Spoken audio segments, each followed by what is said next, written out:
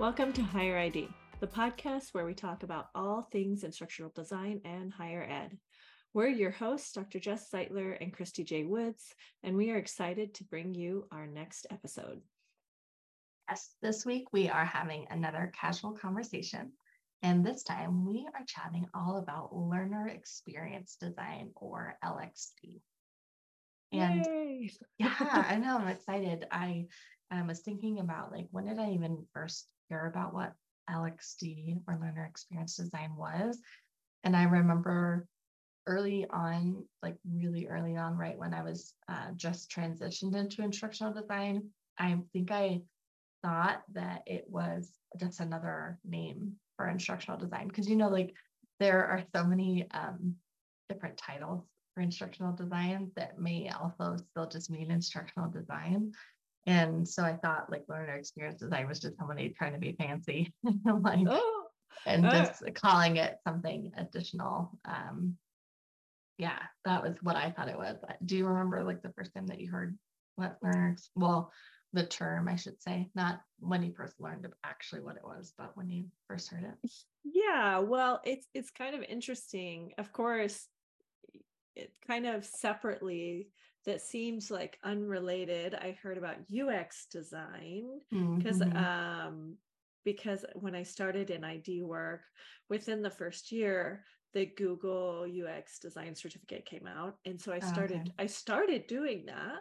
That's cool. And then, but then also I started seeing kind of announcements and reading all sorts of articles and that discuss the different names for instructional designers. Yeah. And within those articles, I'd often see LXD, learning experience designer. And as is with all of higher education,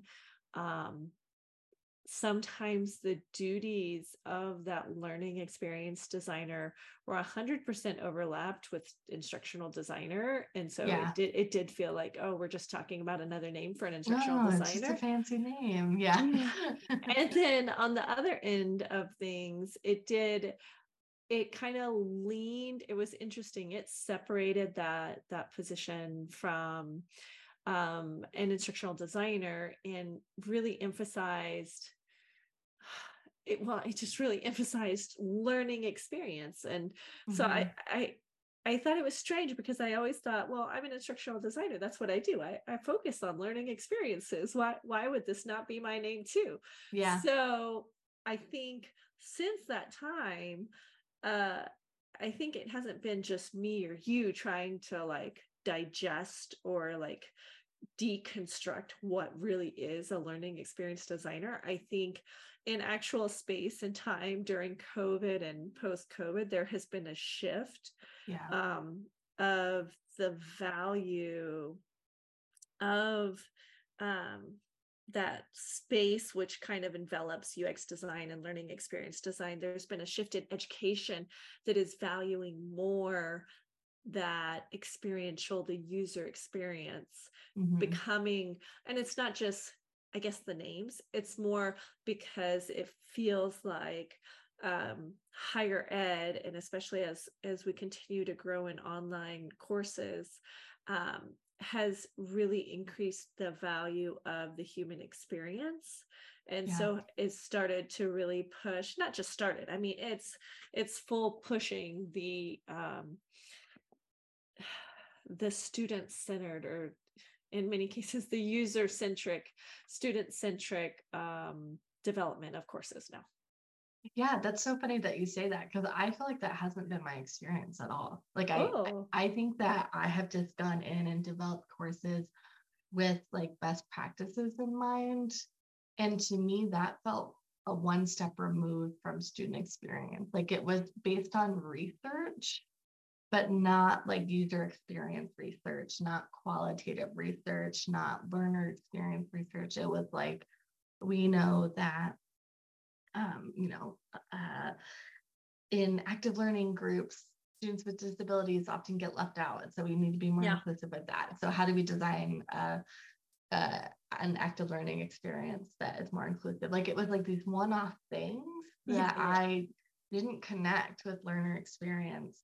And so up until pretty recently, I would say, within the last year for sure, I have just been designing with that, like with the research, like whatever the research says, look at the journal, look at the books. That's how I've been designing, not with who's in the room, who's actually taking these courses. And I haven't had anybody in my leadership or anything like that has shared like this is where we're going. Like they haven't, that hasn't been on the agenda. And it wasn't until I got into this current position of mine, my full role is instructional design manager, but I am in charge of learner engagement on our team. And each of our managers has like a specific focus. Mine's learner engagement. And I was like, what the heck does that mean? Like, right. Like I'm to me, that's like inclusion, that's ed tech a little bit, but like, what does that actually mean? And it wasn't until we were reading What Inclusive Instructors Do, the book, that I had like a brain blast moment during that book discussion, because I was like, oh my gosh, I don't even know who our students are, like at all. I couldn't tell you. I couldn't tell you what our population is. If we have, like, we're on the brink of an HSI, we're really highly considering it because CSU is a land grant institution. So we have a lot of Indigenous folks. And I hadn't even like really given that thought. I just truly was like, what's the research say? Take that. And I wasn't even considering the fact that like my students at CSU, my students in our classes, in different programs, like they're different. Students are different every time, right? Like you could do the same course, training, presentation, whatever, the exact same thing, but you will have different people every time. And so how do you like cater to those learners? I had never considered that until I read that What Inclusive Instructors Do book. And they talk so much about you cannot be inclusive unless you know your students. It has to be student centric. And then this whole like learner experience design, like seed was planted in my brain. And I was like, oh my gosh, yeah, what the heck? I don't know any of our students. And it created all these projects for me on my team. And then I just happened to take a course, a couple of workshops through OLC, which I'm happy to talk more about as we continue the conversation. But then I was like, oh my gosh, like this, yes, this is like understanding who we're designing to, because I haven't taught in a while, not since 2020 for me. And when I taught, I had curriculum built for me. So again, like I'm a few steps removed, you know, and when I'm designing based off of best practices with whatever it says in the research, but not with like who is in front of me and designing that way. I had no inclination. So it's truly like I'm like feel like I'm going through a renaissance right now. Okay. Of like really understanding our students. And I don't know if that's just because I didn't fully understand that, or if it wasn't a strong enough initiative on any of the teams I'd been on yet until I'm on my current team. But yeah, it hadn't come up for me at all. That's really interesting. I think I'm coming from a different space for sure. It's really strange. I hadn't actually connected the vocabulary, if that makes sense. But when I was teaching, I started teaching online in 2009, and I was teaching online, I was teaching in person, and I was teaching flipped courses. So I was doing all three of those things at the same time. And so I thought about my students a lot, and I thought about the challenges that they experienced a lot. And I also, that takes intentionality though, Jess, because I've taught too, but I just like taught, like I didn't think about, I was not intentional about who my students and like thinking about how they might best learn and like what are the resources they're needing. I truly didn't do any of that. And I think part of that was because I was thrown into teaching as a grad student. And I was totally overwhelmed because I had 18 other things that I was doing. I wasn't just teaching, I was researching and counseling and doing all these things. But I think that that's a special thing, that you have this intentionality that you started off with. And I don't know if that's like part of you. Well, I'll be honest. I have felt so excluded most of my life from the Yeah. learning community, from the learning experience. Mm. So I don't know if it was because I was like socially awkward. I feel pretty like socially comfortable now, but I Yeah. don't know if it was like social awkwardness, if it was just my undiagnosed disability, Mm-hmm. but I definitely felt really excluded for most of my life from the learning experience. Mm-hmm. And so like when I was teaching Spanish, I haven't even jumped into the instructional design part yet, Yeah. but when I was teaching Spanish, my goal was for those students to walk out of that class, whether it was in person or online, they better be speaking some Spanish. Like Yeah. that was my goal for them. Of course, I checked in with them, Right. but that was literally the outcome. I said, I was always like, I don't care if your grammar is perfect, it doesn't matter. What matters is that you're communicating, which is like the basic needs in the Spanish language. Yeah. And so if I would had them in class every single day, they were speaking Spanish, whether they really wanted to or not.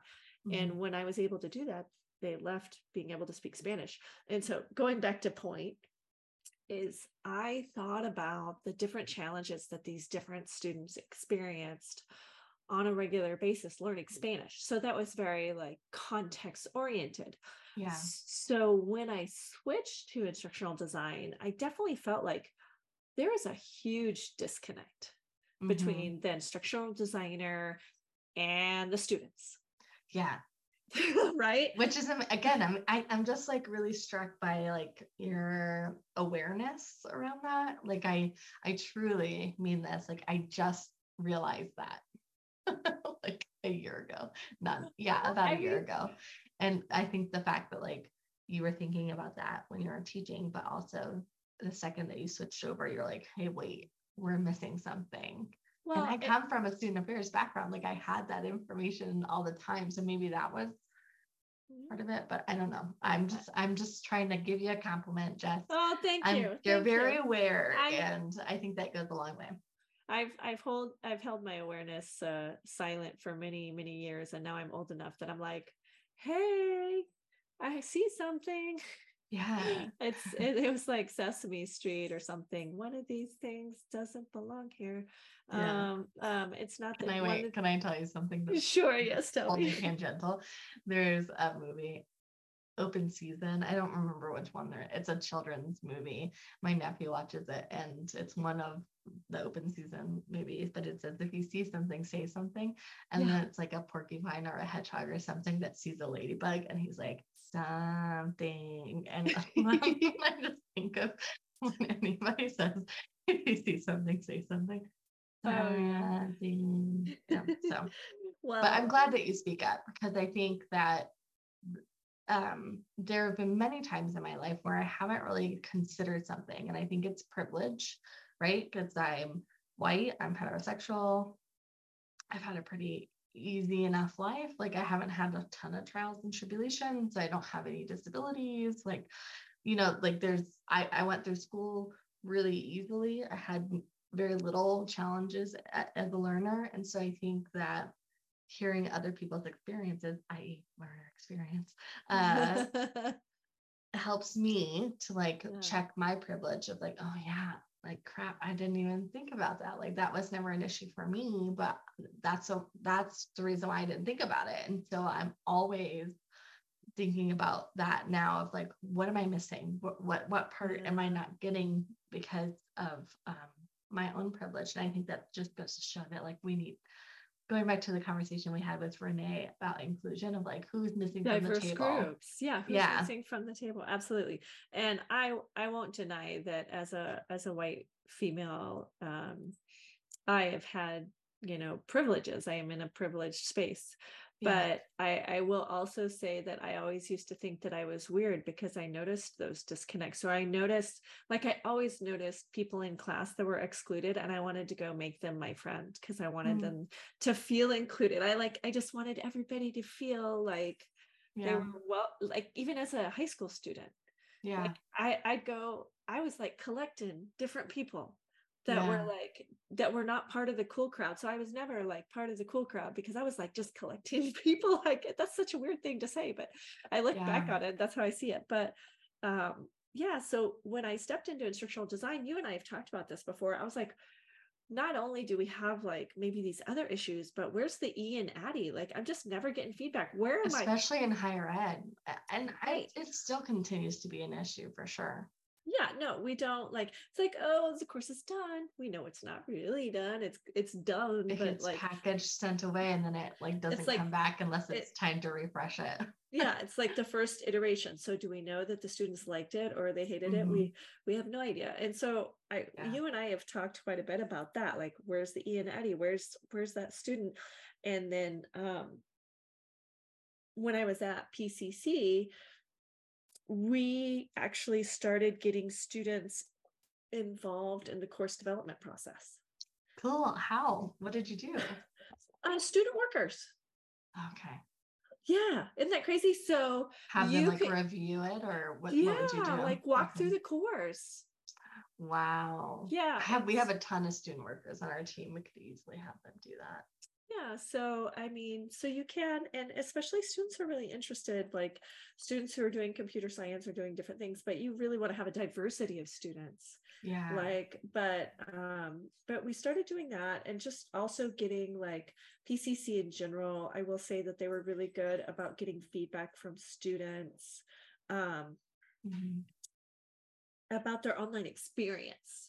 So there was always these like little webinars, and students would like tell about their online experience and like the hurdles or the challenges or the really great experiences they had, and what were the details that made those experiences so great. So I will say that happened at Pima Community College.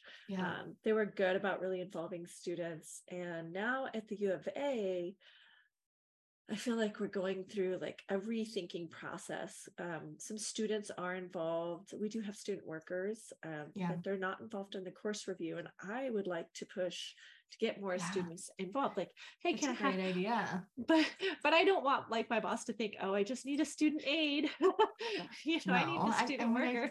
I think you just frame it in that way, because we have such a hard time getting feedback too. And ideally the feedback comes in some sort of like the course survey, but the course survey has very little to do with like the course design, right? It's usually like about the professor most often, and then like it might be about like, did it help me learn or something like that, like pretty vague.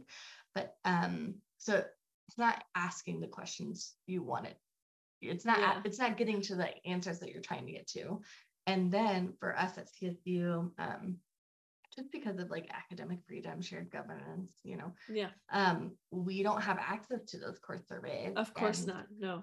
And faculty are fiercely protective of that data because, they don't want it to be used for the wrong reasons. And I 100% understand that. And we don't have yet another way of getting that student data right now. So it's a little challenging to then come back to the E in Addie and say like, okay, how do we do this? Unless it's, again, they come back through our queue, and usually that's years later. So it's not really iterating. It's like doing a full course development again 3 years later, So what I started doing with my SMEs, now this is my personal intention.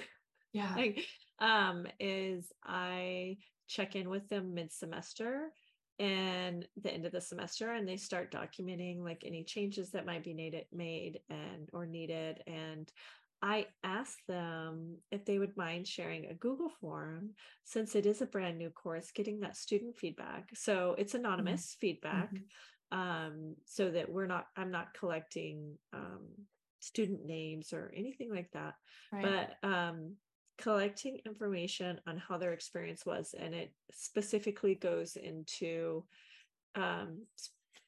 the learning experience. Like how was navigation? Did you find it easy? Did you find it complex? What element, and kind of digging into that. And so I've done that with a few faculty. They don't have to do it. However, after you've worked 2 to 4 months on a project, possibly longer, you've usually gained the trust of your faculty, Yeah. and they really want the course to be the best it can. And of course, specialty classes, faculty want students in their class, so they don't want bad reviews. They don't want poor learning experience. They want students to enroll in their class. Yeah. So although I've had limited feedback, because students not a required form, it's just we would love to get your feedback on your experience. But the feedback that I have gotten has been beneficial. Yeah, I appreciate you talking about the survey because one, it's a fantastic tool just to survey your students every time. Anyways, I think that's like the best way to get data is just ask your students every time. Because again, learners will be different every time. What you think you know about the learners that you have will likely change. Of course, you'll have some themes and things that come up, but I just recently completed OLC's learner experience methods badge. So it's 2 workshops. The first one is a learner persona, and then the second one is experience mapping. Super applicable, super hands-on, learned a ton. It wasn't like a ton of information, but just like going through the experience was super helpful for me. But in that course, we went through like a learner experience survey ourselves. And they asked like things like, what was the first thing you did when you entered the workshop for the first time? And then add some detail to that. And what were you thinking when you first entered the workshop? And you could easily swap out workshop with course,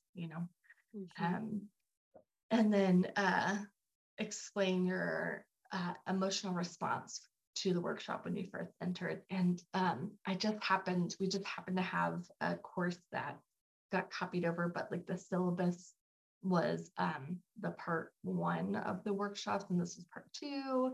And like some of the links weren't where they were supposed to be. So like the facilitator got a ton of great feedback on how they can immediately update the course.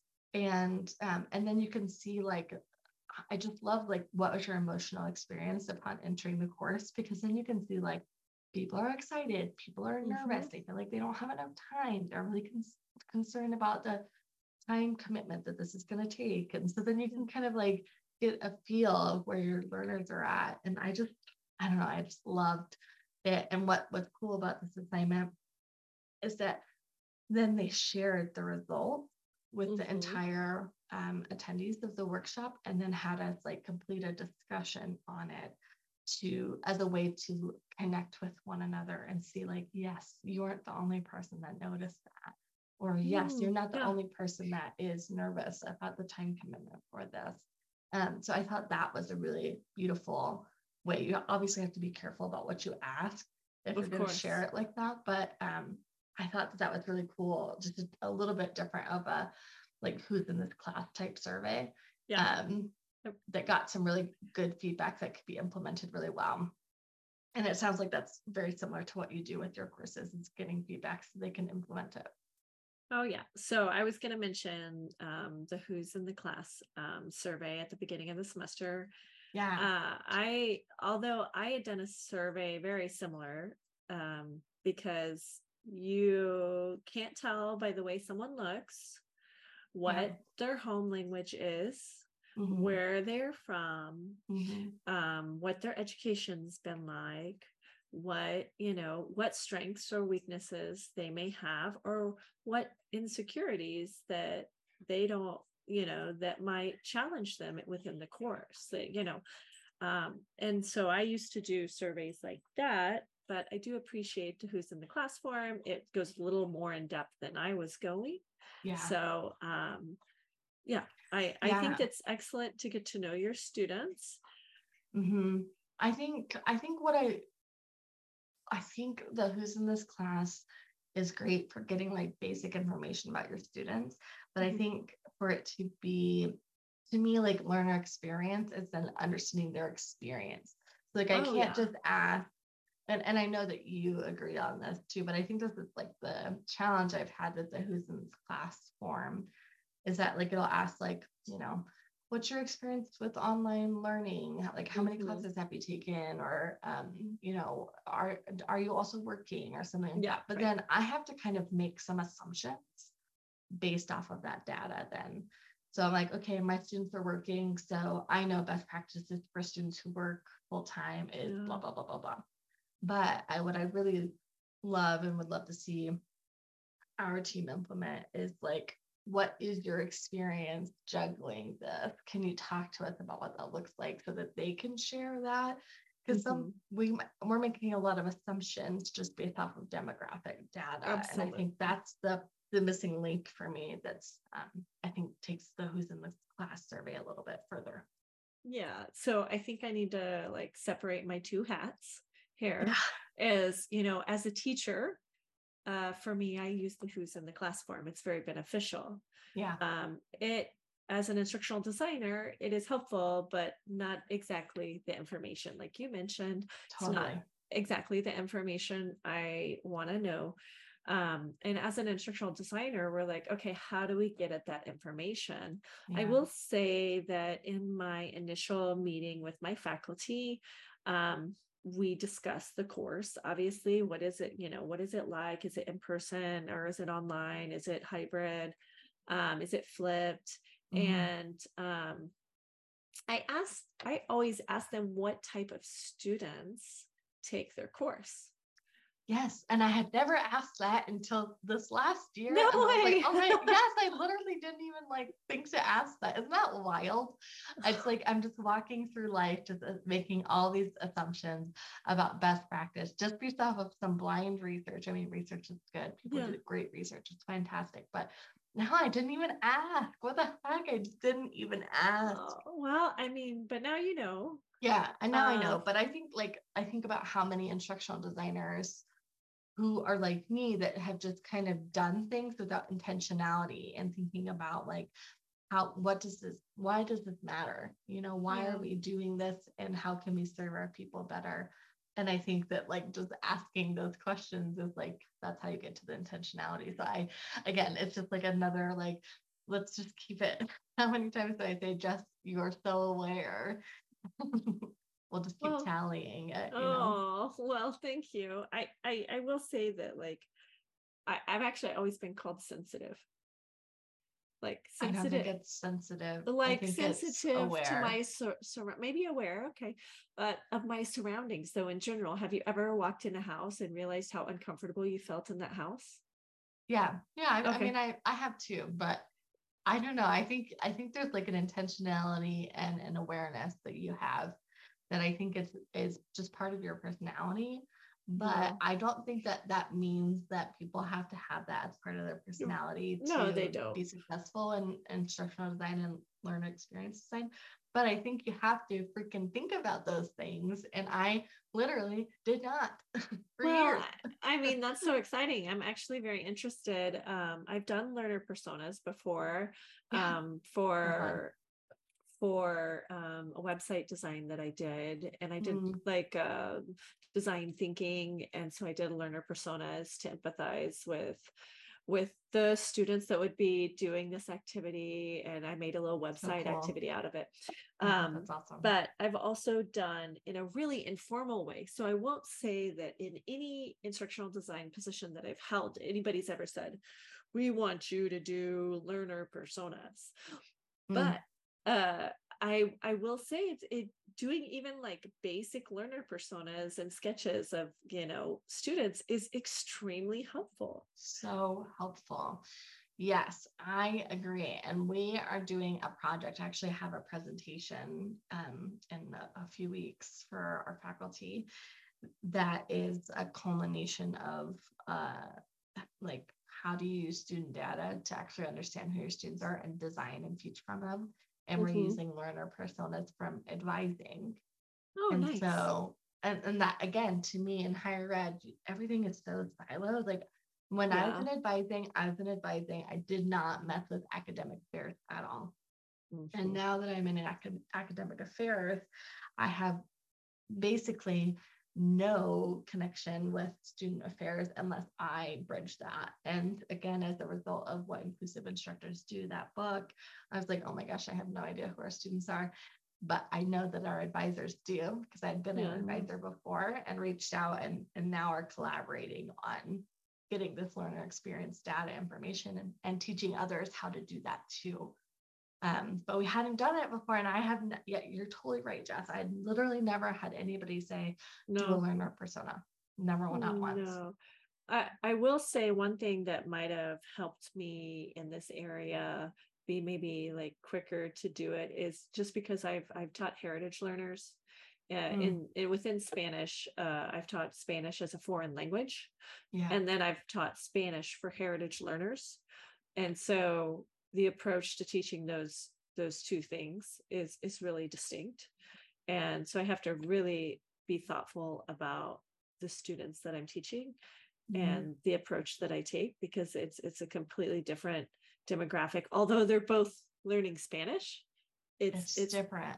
It's extremely different. And so so maybe it just is something that's naturally, like, it's just on my mind.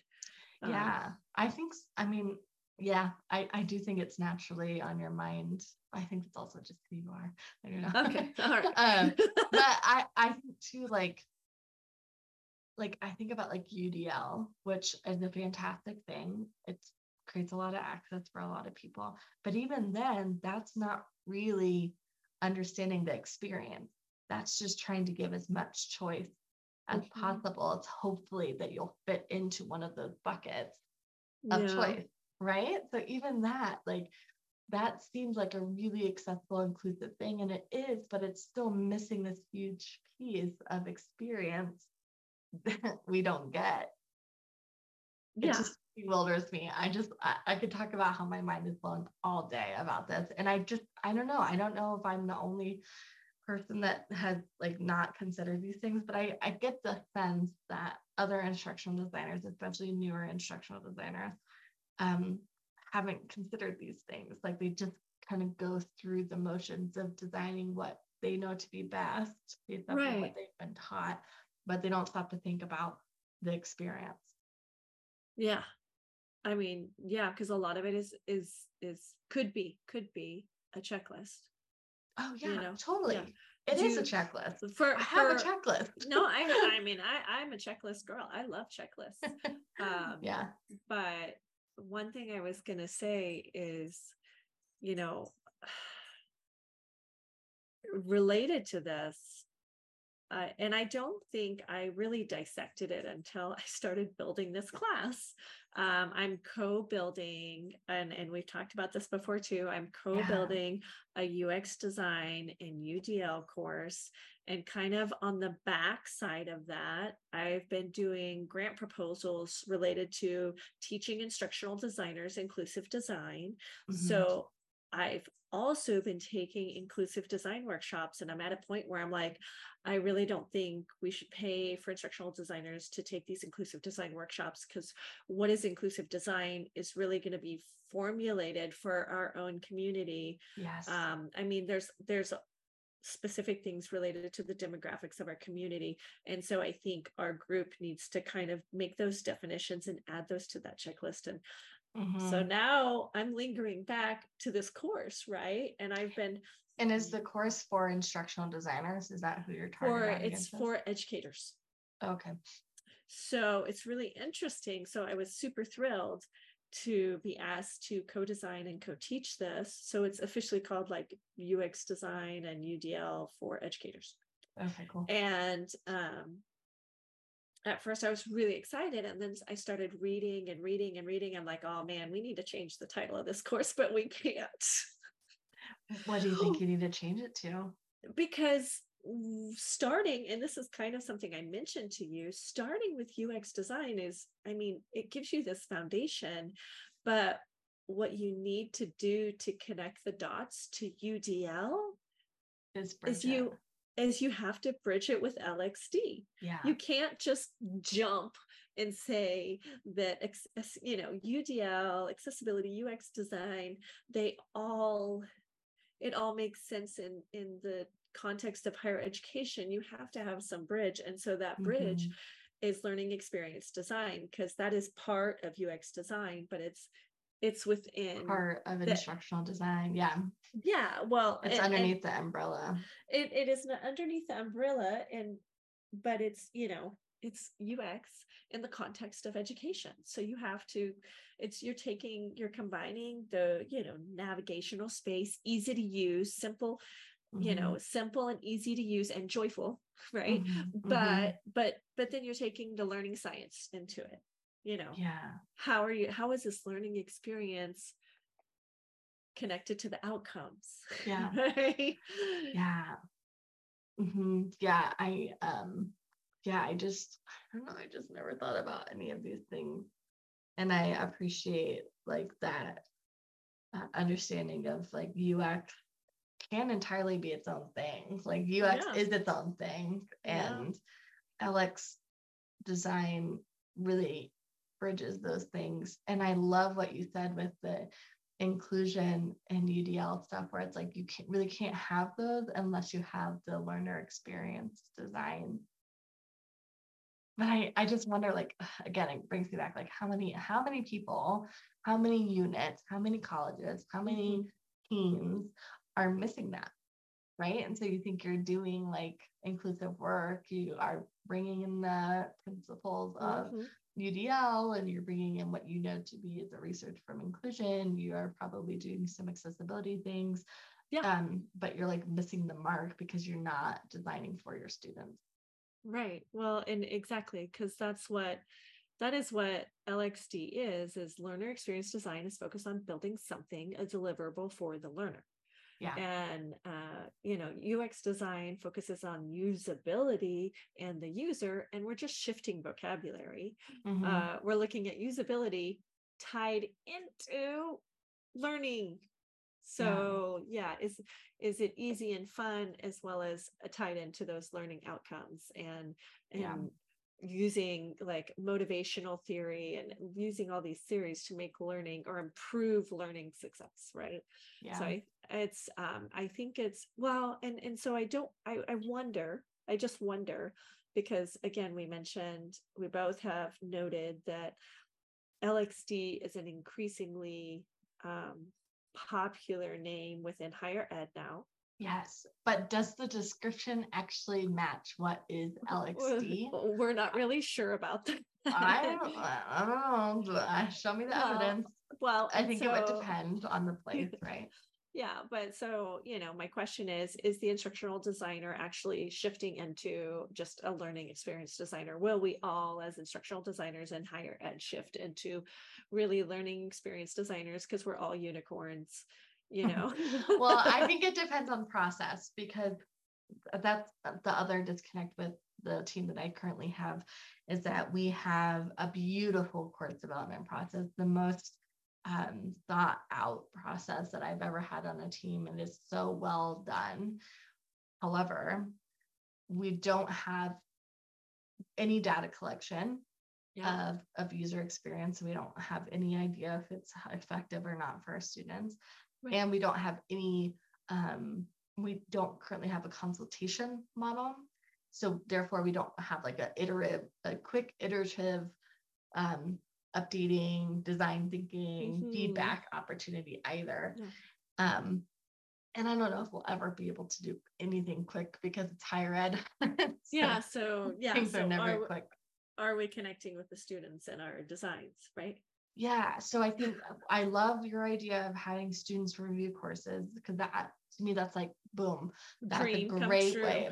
Yeah, we obviously we have like a limited student Of course. worker Finances. population. It's not Yeah. going to be every student gets a chance to do that, but that does give us some data. And I love the course survey, and I actually did a different kind of, it's like a course survey, but it was an empathy map. Have you ever Mm-hmm. read that? In the same OLC learner experience methods, learner experience design badge from OLC, they did an empathy map for us when we entered in the course. And it was think about your experience entering the workshop, and then add your feel, think, see, hear, and do related to that experience. And I think that that would be so cool to add into all of the courses because, again, it tells you if you're missing content. It tells you if your students don't understand what the expectations are. Right. And it tells you like their emotional experience of where they're at coming into this course. It tells you if you need to have the extra support for them, but it doesn't ask it in a way that's like, how are you doing? You know, like, do you understand? Have you read the syllabus? Well, yeah, I read the syllabus. Okay, but I can't find where our assignments are. Like, you know what I mean? It just like goes a little bit, it asks more specific questions or asks questions in a way that gets you the answers that you want. And I feel like now, like, we see things like the syllabus quiz that like quizzes them on what their understanding of the syllabus, but does it really? Yeah. I don't think it does. So I would love to incorporate things like this with faculty, but sometimes with course development, you are spending so much time just trying to get them to develop content, let alone like trying to incorporate these experiences. So I'm curious, like, have you integrated this with faculty, and what has this been like for you? Like, how do you bridge that conversation to kind of get them to do that type of like empathy map or who's in this class survey or whatever to get some student data? So I think that the who's in this class survey is easier to share. However, it will depend on each faculty member, because if you look it up online, it is it's a PDF. And so it would take time to put that into either Qualtrics or into Google Form. So it depends. Is your faculty willing to even do that? Or are they going to ask you as the instructional designer to do that? And it might be nice as the instructional designer to do that. If your faculty agrees to share it, because then you and the faculty, you can share that and then you can get the data from it as well. And you don't have to later on say, hey, faculty, will you share the data with me? You just already have it. And so you're not doing that. Well, you have D2L, so it's different, but you're not doing that in like a quiz format in D2L. You're doing it outside of it in some way, like a survey. So what I did, my faculty recently, a course that I recently built had an 8-week course. And I said, hey, at the end of this 8-week course, would you mind if I shared this survey? Please look over it and let me know if there's any changes or anything that you don't agree with. And he looked over, he said, yeah, no, this looks good. And I said, because he is a little less experienced with technology, I said, do you care if I go into your course and post it? And I'll post it as myself, of course, and the instructional designer, and just saying, we just designed this course and we really want it to be the best experience for all students. We'd love to get your feedback. It was a very small course to begin with, so there was just a few students who offered feedback, but sometimes depending on who your faculty is, the instructional designer, if they're the one managing that data or trying to get that data, the instructional designer might have to take that extra step to get it. Which might mean making the form and then sharing it on their announcements page if the faculty member agrees to it, right? I will make any form if the faculty agrees to it. I just think it's like it feels, I know it's not true, but it feels like there's so many other competing priorities. Oh geez, time. Time, energy, getting faculty to create content in a short amount of time. And our course development processes are they're standardized and they're pretty quick. So they usually are only developing for about 12 weeks. Oh, that's amazing. We have a 16-week cycle, but a couple of weeks is like a training course for them, and then a couple of weeks is review. So they really only get about 12 to actually develop, which sounds amazing, as you just said, but it means that everything's quick. And so you have deadlines and you're trying to get it done, and it just feels like it falls off. But I think if I created something, obviously I would chat with my leadership my director, but I think if I made something and said, like, let's just try these things out and see if we can get some data. Because Mhm. I think faculty, especially like the do, think, feel, hear activity of like upon entering sports, what did you do? What Yeah. did you notice? Like, how did you feel?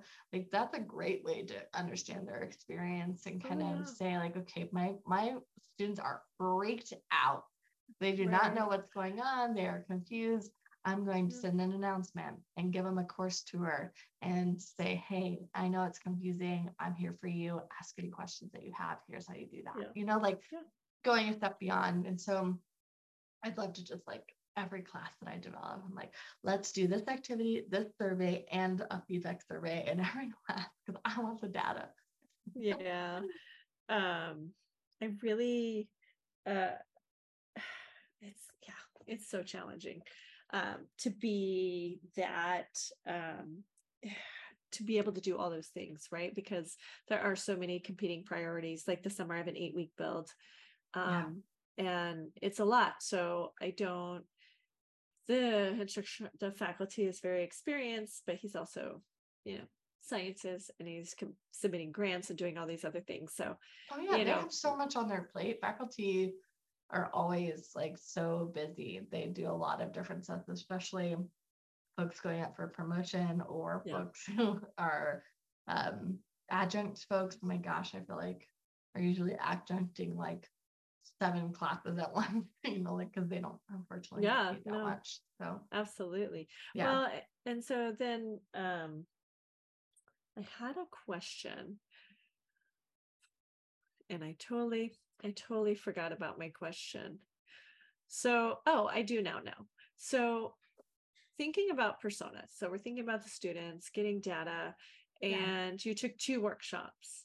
yeah. You took the personas workshop and the Experience mapping. experience mapping. Did you already talk about the experience mapping? What that was walking through the room?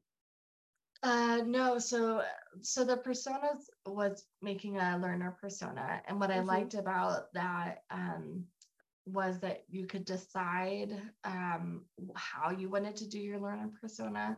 So you could create a learner persona basically based off of yourself for this workshop, or you could create one based off of a course that you're currently teaching and gather information from your learners.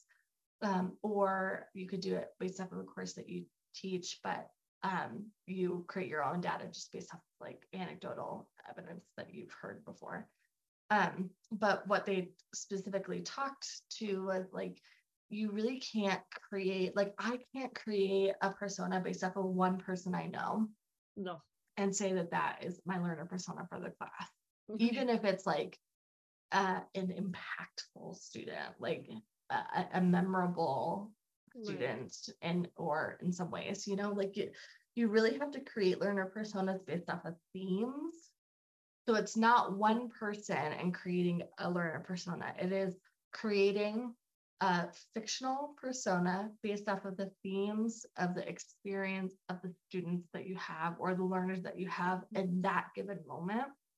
And I loved that. I was like, Yeah. okay, yeah, but because we're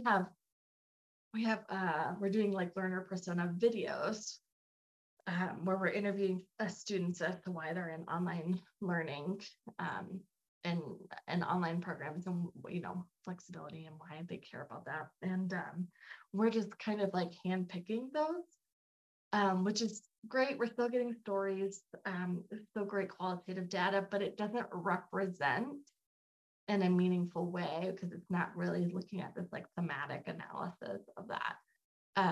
So I think again, it goes back to intentionality and making sure that whatever persona that you create, it's because you have heard that over and over and over again. Like that is the experience. And it could be a couple of personas per class. Like you could have like, I have traditional students and then I have non-traditional students in my class, and here are the different personas and what that looks like.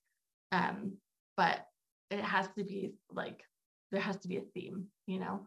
Oh Um, yeah.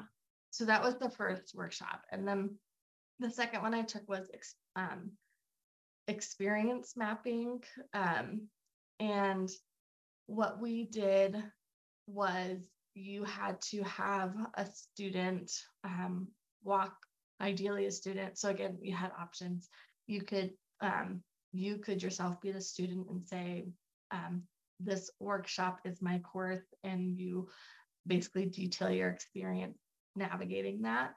And you create an experience map, very similar to a learner persona map, but it's the do, think, feel, see, but then you have them do certain things. So you might want them to like find the syllabus, Right.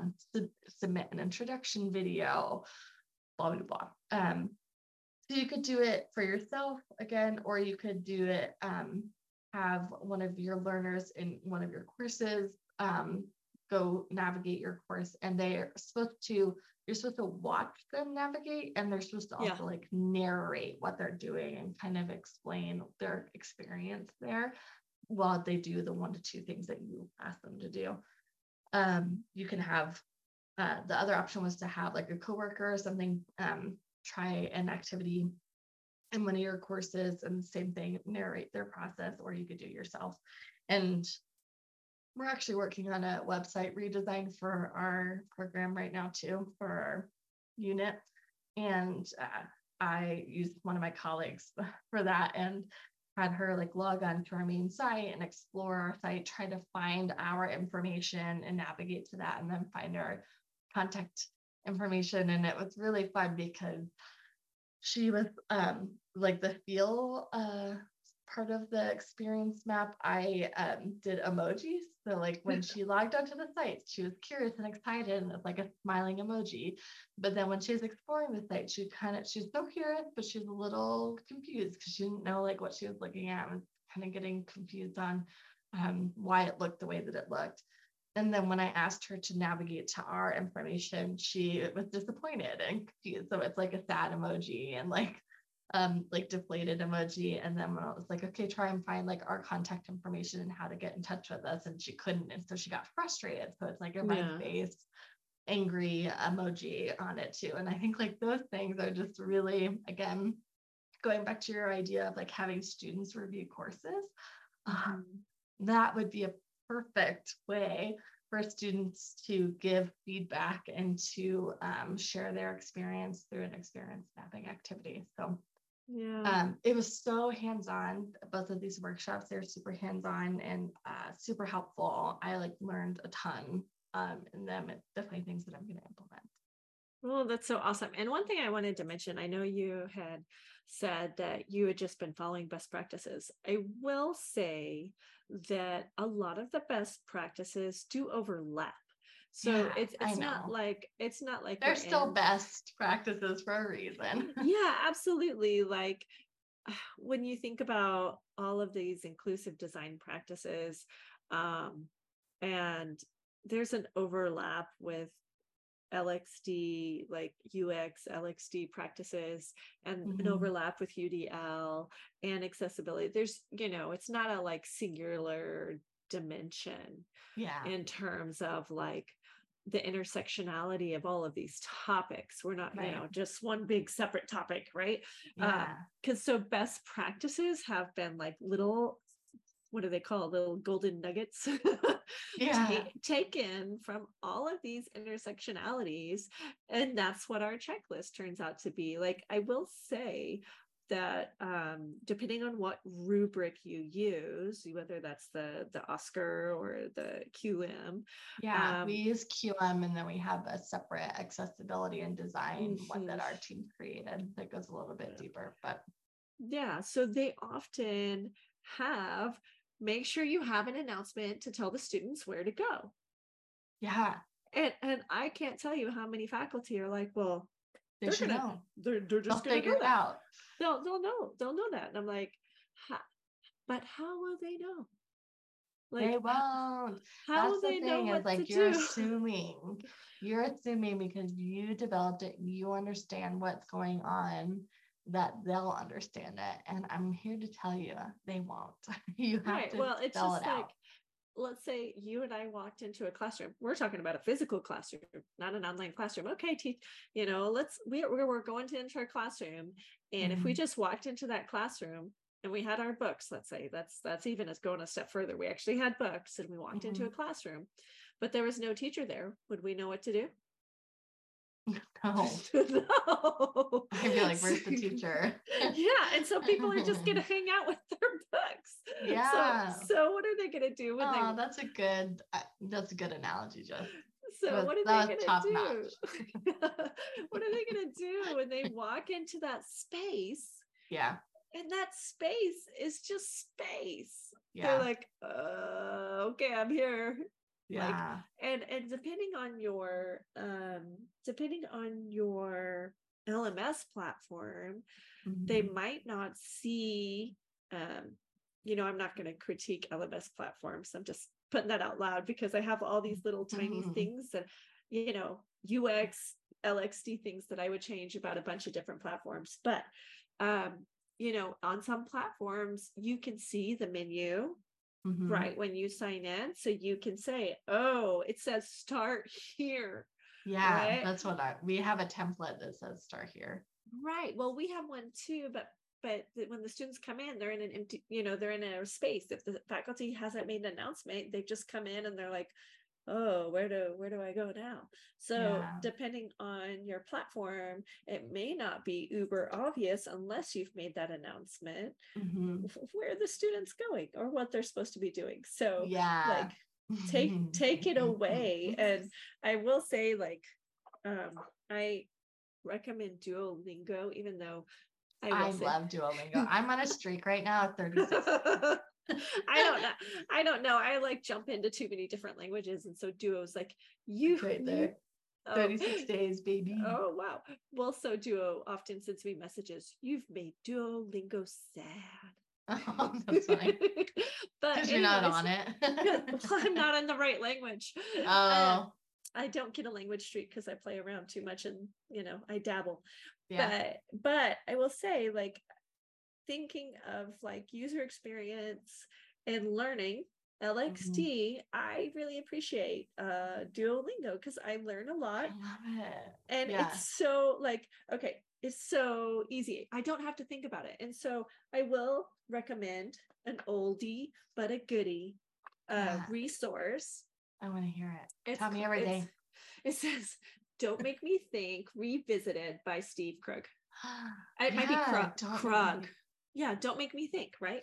And it talks about websites and building websites or digital sites. It is an older, I think that's I have the 2014 version, and they had an earlier version. But it's so helpful just stating the obvious. Like, if you spend more time trying to figure out where you're going than it's learning, a barrier. Yes, it's a barrier, right? And a couple things that he says. I know, I just read the top one, and I was like, wow, that's a good one. Tell everyone. So a couple things that he says that I love. Testing one user is 100% better than testing none. Yes, snaps to that. Amazing. Right. And then choose the path of least resistance. I feel like we're in Star Wars, right? Navigation. Sorry. And and I think we encourage faculty to do this too, like the +1, right? Like, what's the smallest, simplest change we can make that's likely to keep people from having the problem we observed? Like, right? Like, what's the simplest change? Right? I'm just like, my mind is blown. I want to read this book. I've not read it. And it's a super quick read, super easy. It's not science, like crazy science, right? It's not brain science, right?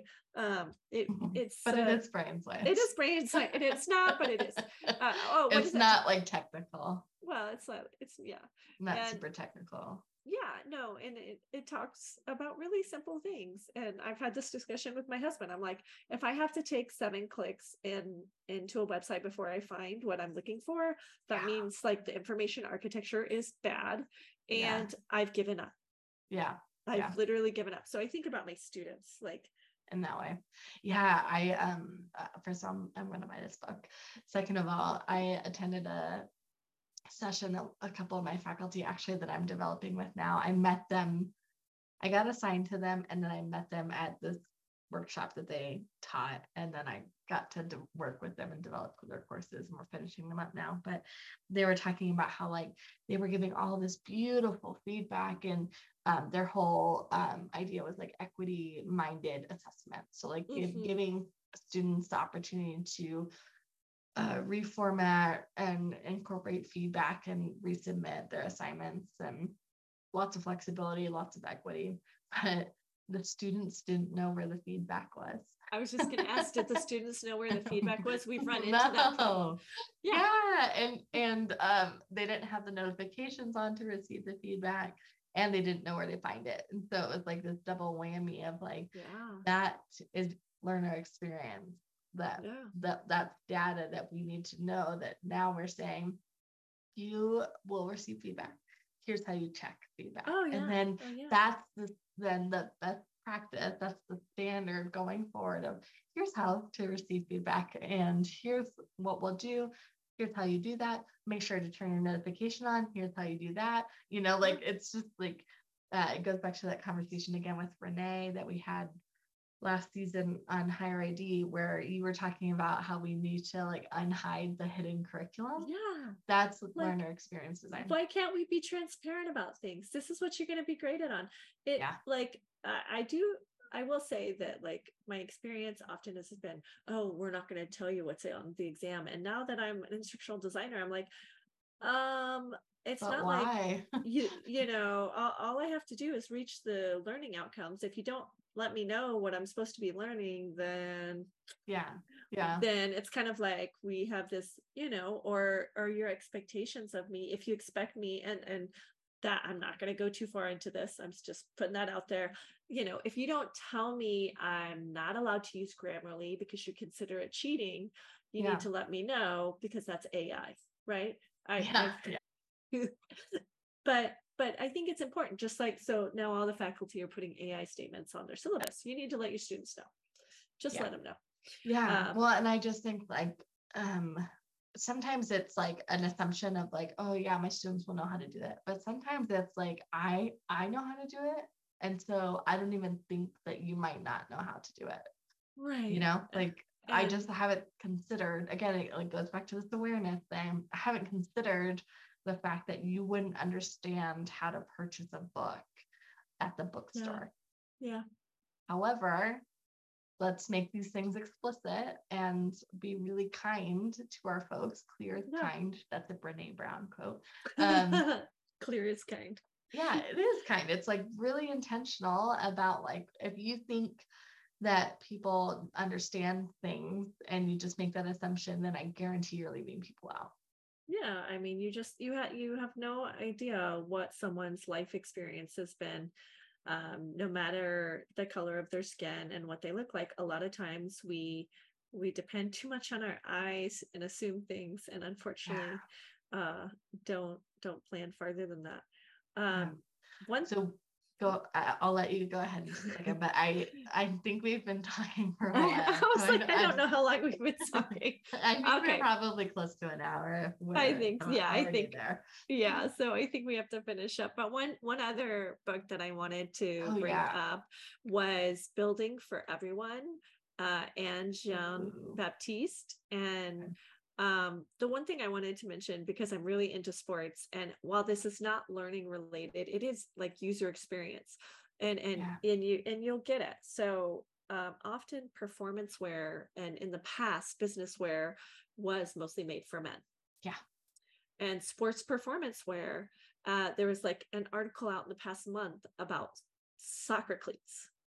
I've been buying men's soccer cleats because they hadn't actually been making cleats, and then, like, from what I understand, and then actually making them for the women's feet. They were just making men's cleats smaller and calling them women's. And so I think, I don't know if it was Nike or who, I'll be honest, I don't know what sports wear was doing it, but they were being really intentional about how now they're really going to make women's soccer cleats for women. Actual and women. yeah. And Yeah. so going back to this book, Build for Everyone, it's from 2020 by Anne Jean-Baptiste. It is focused on UX design, but it's focused on like just this user experience and being thoughtful and how to be inclusive Who's when not you're at the designing. table? Yeah. Yeah, who's not at the table, who's not in the review process. Are all of our designers white women? Yeah. Or you know what I mean? Like, Yeah. So who's not helping? So yeah, where are my students at? Yeah. Yeah. It makes me think about how like car seatbelts were designed for men and didn't include women's bodies too. Yeah, it's wild. And they're test dummies for the test dummies, men. right? Test dummies. And it go even farther, the astronaut outfits. Yeah. Crazy. So she talks about that. And I believe she's from Google. So she talks a lot about like some of the Google design experiences. So I haven't finished the book. I'm listening. It's an audiobook. It was free. So I'm listening. And I'm really enjoying it. So what is there anything that you want to finish up with? No, I think we've had a really good conversation. We'll definitely be sure to list the books and the workshops and stuff. I wish we could list your class. I mean, we can list your class in the future, but we'd have to be students at U of A. Yeah, sure. But yeah, we'll definitely list these in the show notes for folks who are interested. But I just think like we've made some really cool connections with like learner experience design, UX, instructional design, inclusion, accessibility, UDL, you know, like there's all these things that it seems so separate, but they're really so intertwined that, again, I feel like we could talk. We are definitely not done talking about this. We just have to stop recording. We just have to press the stop button. We just have to press the stop button because we're just trying not to make our episodes too long, but for user experience, they don't have to. I mean, some people really like long episodes. I like long episodes, but yeah, there's this work is definitely just like the start of much collaboration between all these different fields, and there's lots of great opportunities. So I'm excited to see what comes of it. I did want to mention one last resource, which we'll include. And I've been reading it, some really great case studies and just thought-provoking articles. It's an OER text, and it's called Learner and User Research. And it's by Matthew Schmidt, Andrew Tawfik, Isa Yanke, and Yvonne Earnshaw. And please forgive me if I've messed up any of those names, but it is an OER text, and we'll include that link because I find a couple of the articles and they're really fascinating and really, really supportive of the work that we're doing now in the context of education. Yeah, I like it. Yeah, we'll definitely include it. And thanks everyone for listening and hearing our casual conversation about learner experience design. And we'll see you on the next episode. Bye. Adios.